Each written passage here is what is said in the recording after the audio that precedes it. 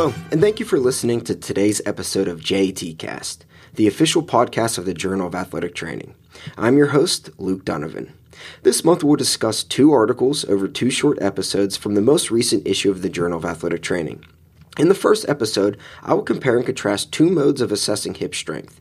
In the second episode, I'll explore the findings of a study that assessed quadriceps oxygenation during exercise in patients who underwent ACL reconstruction. As a reminder, the article discussed today can be found on the JAT website, natajournals.org. And please remember that all content from JAT is open access to all readers thanks to the funding from the National Athletic Trainers Association. The title of the first article is Weight-Bearing versus Traditional Strength Assessments of the Hip Musculature, authored by Dr. Brett Freemeyer and colleagues from the University of Hawaii at Manoa, Kailua High School, and John A. Burns School of Medicine. Let's survey the scene. The ability to develop and maintain adequate force through muscle contraction is an important component of athletic movements. Impaired function of the hip abductors and external rotators have been associated with altered lower extremity biomechanics and are hypothesized to contribute to various lower extremity injuries. Activation of the gluteus medius and gluteus maximus muscles during loading phases of gait or landing tasks aids with providing proper hip and knee dynamic stability by limiting excessive hip adduction and internal rotation. Inadequate force production and or incorrect timed activation of these muscles may result in a faulty movement pattern, which then impairs the force distribution. This impaired force distribution could result in a dynamic valgus of the knee, a position associated with increased risk of injury. In a clinical setting, assessing hip strength is often completed using a handheld dynamometer during isometric brake tests and isotonic manual muscle testing during open chain and non-weight-bearing positions and movements. Although commonly practiced, the differences in how the gluteal muscles activate during non-weight-bearing positions and weight-bearing positions may limit the application of non-weight-bearing hip strength testing for determining injury risk during functional weight-bearing activities. Essentially, the force a person is able to produce in the non-weight-bearing position may not translate or predict how much force the same person can produce during a weight-bearing position or task. Therefore, the purpose of this study was to compare the differences and correlations among 3 commonly used non-weight-bearing strength assessments and 3 emerging weight-bearing strength assessments across both limbs of healthy active female athletes. The included strength tests will predominantly focus on techniques to assess the gluteus medius and gluteus maximus activation. 51 female athletes who had no history of knee surgery or a lower extremity injury in the past 6 months participated in this study and completed all strength testing during a single data collection session. Prior to testing, each participant completed a 5-minute warm-up on a stationary bike using a self-selected pace. After the warm-up, a single investigator completed all strength assessments using a handheld dynamometer by following prescribed guidelines on patient position and instructions. Both the dominant, as determined by the preferred limb to kick a ball, and non-dominant limbs underwent strength testing. During each testing position, the participant first completed submaximal trials to ensure the proper testing position was being maintained. After the submaximal trials, the participant completed 3 maximum effort trials where they were instructed to maintain the testing position while using their muscles to resist a brake test force.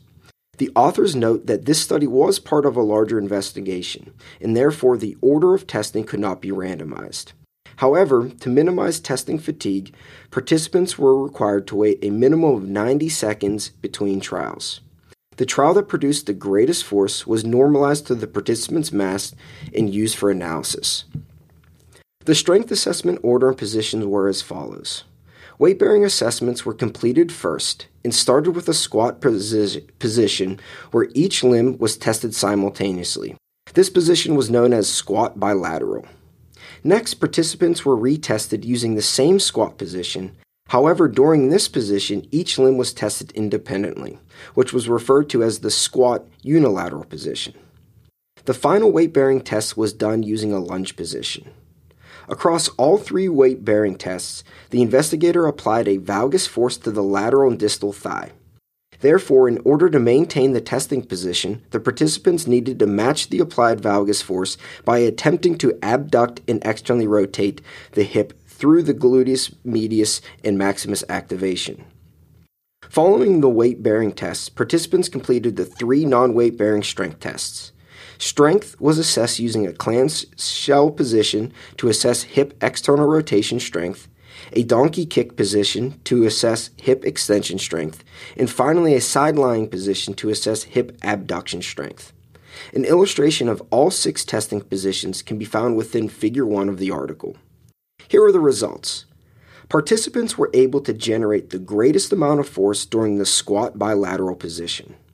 When the force production during the squat bilateral test was compared to the non-weight-bearing tests, the dominant limb was able to produce 65% of the force during the clamshell hip external rotation position, 62% of the force during the side-lying hip abduction position, and 53% of the force during the donkey kick hip extension position. Again, compared to force production during the squat bilateral test, the non-dominant limb was able to produce 74% of the force during the clamshell position, 69% of the force during the side-lying position, and 61% of the force during the donkey kick position. Similar trends were found between the squat unilateral test and the non-weight-bearing tests.